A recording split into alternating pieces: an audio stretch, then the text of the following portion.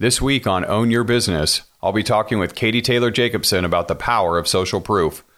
We'll discuss what it is and how does it work, different kinds of social proof, where most wedding pros mess up testimonials, and the most compelling ways to use social proof on your website. Own Your Business is a podcast for event professionals who want to grow with proven approaches. I'm Sam Jacobson, a sales, pricing, and copywriting expert in the wedding industry. Throughout my career, I booked hundreds of events for millions in revenue. I've also led teams in premium and luxury markets. Now I coach people like you with my company, ID Action Consulting. It's not easy to run a business, especially if it's a business of one, because we aren't born knowing everything. Like you, I had experts who showed me the way when I was starting out and when I was ready to level up. I hope this podcast gives you the confidence to own your business. Let's talk about social proof. I want to start off by saying, and you know me, I use a lot of very specific words. I'm very precise with my language. I love the term social proof. What do you mean you love the term social proof? I don't know, because it encapsulates everything that I'm talking about. But when I use the term social proof, I think sometimes the person who's looking at me, and there's obviously just you looking at me now, but there are ears that are listening to me. They're like, what the hell is this guy talking about social proof? Right. You spend a ton of time working with social proof. Why don't you tell us, what's your take on social proof? It's really just a way of like a stamp of approval from other people in the world that whatever it is, the product, the service, the company is legit, trustworthy. Safe. Yeah. And so, I mean, it comes in, there's lots of different types of social proof, but the reason why social proof is so important is because people, buyers, like to look to people who look like them, talk like them, act like them, that they trust. And if they see that they trust another person, then they can kind of make that connection. And this is the behavioral science program that I'm in.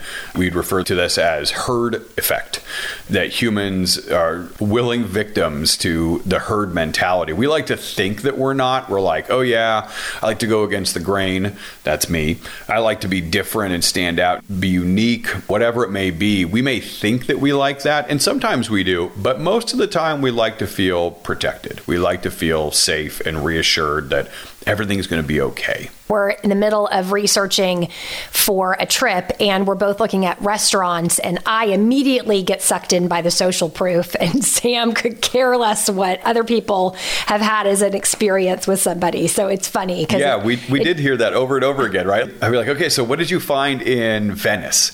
And you're like, well, here's this restaurant. Here's the name. It got 4.8 stars. This blogger wrote about it. You know, It was in the New York Times foodie section. Sam's like, how much did it cost? That's my first thing. I'm like, what's the ballpark pricing that we're talking about? Where is it located in proximity to our hotel? I have such a different level of criteria. Right. I'm like, this is totally what couples go through, by the way, when they're looking for wedding services, right? Mm-hmm, like she's like, well, I don't know. Their portfolio's pretty. That bride on the cover looked amazing.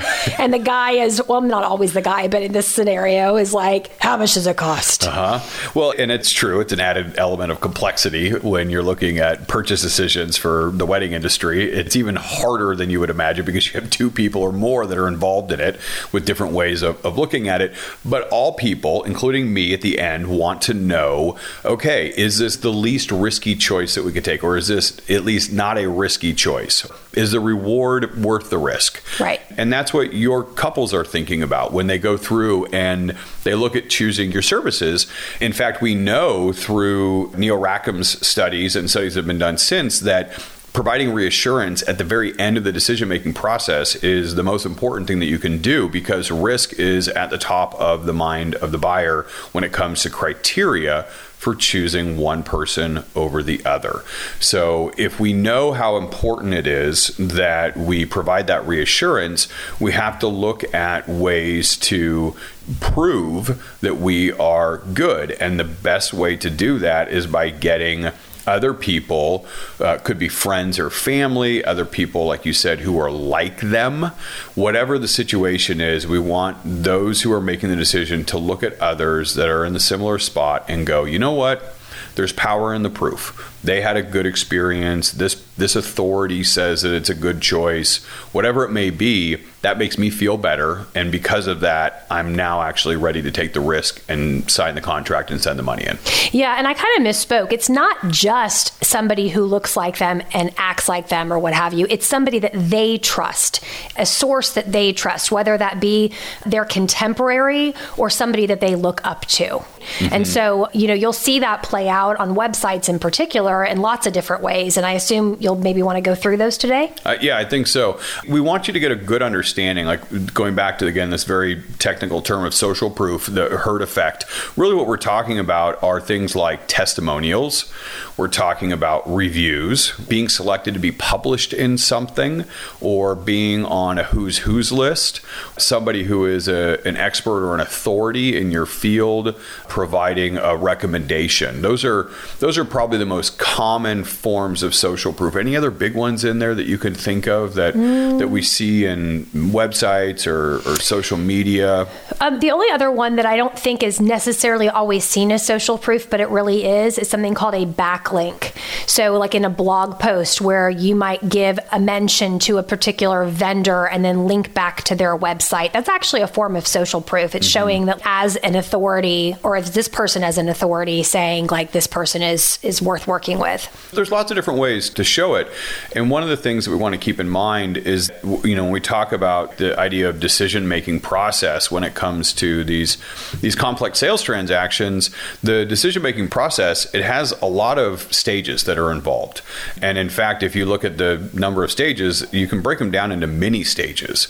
And ultimately, what we're trying to do is we're trying to get the person who's interested in buying our services, who's involved in making the decision, we want them to feel like they can move on to the next stage. The more we provide that reassurance at each transition point, the more they are likely to carry on with their decision to move towards buying your services. And so we want to look at these as a series of little micro commitments that we're hoping to get them to make. And I think that one of the big challenges is, and this is what we really want to focus on today, and kind of the one big idea for this particular episode, you have to do more than you ever imagined to get people to feel reassured that it is a good bet for you to provide that service for them. And it's not just one time, and that's good. You've got to do it tons of times and at various stages along the way. On websites in particular, there are certain places where you'll see things like someone will have like as featured in logos and badges and so forth.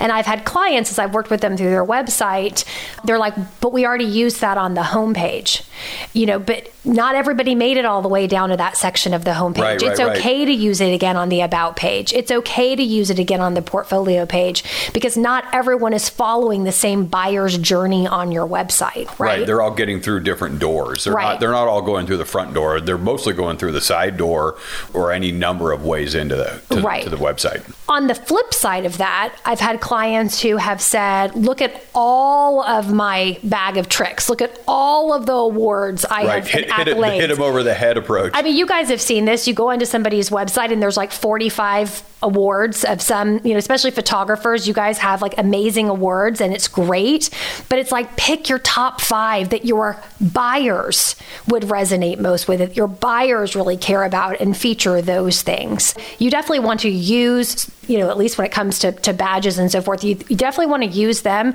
testimonials, use them in different places on your website, because like Sam said, everybody's coming onto your site in a different way, and you want to make sure they're seeing the right social proof at the right time. So let's go through and let's talk about some of the riskiest areas where we find the need for social proof. Anytime that you're looking at making a decision to move forward with the process, there's some risk involved. Should I do this thing? It could be inquire, it could be click, it could be continue reading. I talk about in the sales process, for instance, that whenever we talk about money, like we present our pricing, for instance, it's like they're in, the reader, the person who's going through that proposal or hears that price, all of a sudden is like, wow, that's a lot. No matter how much it is that you charge, it's still a lot for them. Even if you only charge $1,000 for photography, when was the last time you bought photography services for $1,000. That's a lot of money. So what you've got to do is you've got to reverse that panic, that fear, that anxiety, concern, doubt that it's a good idea to even consider moving forward in the process with some reassurance. And so that's a very detailed example of the kind of opportunity that your sales process has to provide assurance that it's okay to continue to move forward. It's okay to spend that kind of money with you. Sam was just saying, anytime you're asking them to take that next step, I think a lot of people don't think about a call to action button on your homepage, for example, being an actual next step. But it is. You're actually asking them to physically do something to stay on your site longer. And so right at that point, that friction point of, do I want to invest any more time or energy or effort into this, supplier, you need to give them some sort of form of social proof to let them know that, like, yes, this is a good decision. This is going to be worth your time. This is the next step you can trust. Yeah, because people don't want to waste their time. Time is the absolute most precious commodity that we have. So whether it's money, which is certainly a time to offer that reassurance, or if it's an additional time commitment, could be not just clicking a button, it could be filling out a form, it could be getting on a phone call, could be reviewing a proposal. Whatever is going to take their time is something that you've got to make sure that you're paying attention to and providing that reassurance. So here's a real sophisticated question, and let's see if you kind of get where I'm leading. It's not just providing a testimonial, for instance, after a call to action, but if you really want to get good at it, you would provide a specific kind of testimonial to provide that reassurance. And so how are people able to connect the concern with the risk by using social proof in a way that's going to connect the dots for the person who's reading or going through the buyer's journey? I wish you guys could see me right now because I have my eyes slightly squinted, because when he was like, let's see if you figure this out. Katie's on the hot seat. I was like, where is he going to go with this? So in copy, whatever message you're putting out there in your whatever section of your website you're on, whatever copy you're putting out there, if you're going to be using a testimonial, for example, at that point of friction, you want that testimonial, you want that quote from a customer to tie back to whatever it was that you just said. It's like a stamp of approval or an affirmation that, yes, what you just said is actually true. And the reason it's true is because this particular couple experienced this with you and you knocked it out of the park. Absolutely. Did I win? Did I get it right? 100%. Ding, ding, ding, ding, ding. I'm like, it's raining confetti over here. I'm throwing popcorn at Katie. Because that's something that I know that you and our copywriting team, for instance, this is just second nature for you. This is like breathe in, breathe out, breathe in, breathe out. You know that you have to put a testimonial after every call to action, after any time that you're asking them to click through to something, and also anytime we talk about pricing. You're always putting out some kind of social proof. Could be a testimonial, could be number of reviews that they had, could be badges, could be an award that they won, but something, right? Something. Correct. Now, this is the key, though, is that it's not just putting something out there, it's putting the right thing out there. Most testimonials that we see are absolute garbage. Katie was incredible. We loved working with her. She was absolutely a dream to have as our vendor. Thank you, Katie. Yeah, my photos were so beautiful. Okay. That could be on anybody's website. Right. So what we want to do is we want to make sure that we're taking the testimonials and not just putting something out there, but putting something that's absolutely incredible and incredibly connected to that concern or desire that you're trying to make. To be clear, testimonials don't just have to come from your couples. They can also come from people you work with. And so another example of this is if on your About page, for example, you start talking about the fact that collaboration is one of your values. It's something that you really hold dear and fast, and that you really value the relationships with the other people that you work with in the industry. Well, drum roll, that's a perfect spot to drop in a testimonial from a vendor that you have a great relationship with. If you have a little spot where there's a carousel in your website and you're like, yep, there we go, dropped in my 3 testimonials, check that one off the list. That is not what we're talking about. Well, you're just missing so many other opportunities. Here's one that's low-hanging fruit for you to pick and fill your basket with. Put a testimonial on your proposal. I kid you not, I do proposal audits all the time. And I would say probably 7 out of 10, maybe even more, have 0 social proof on it whatsoever. It's like an about bio, my belief, the packages and pricing, and then, a la carte menu items, and then some links to a gallery. And that's it. I'm like, there's no social proof here whatsoever. So use it more often than you ever think. And when you're going through and you're picking out what kind of testimonials you want to put in there, look at ways to connect what the concern is that your reader has at that particular point that you need to offer the social proof, the reassurance for. Katie offered an example on collaboration.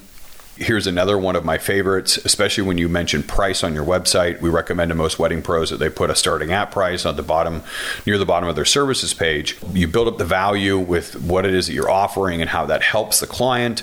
That's what your services page really focuses on. And then you mention, for all of this, amazing value that I just listed out, prices start at X dollars. Now you just scared them.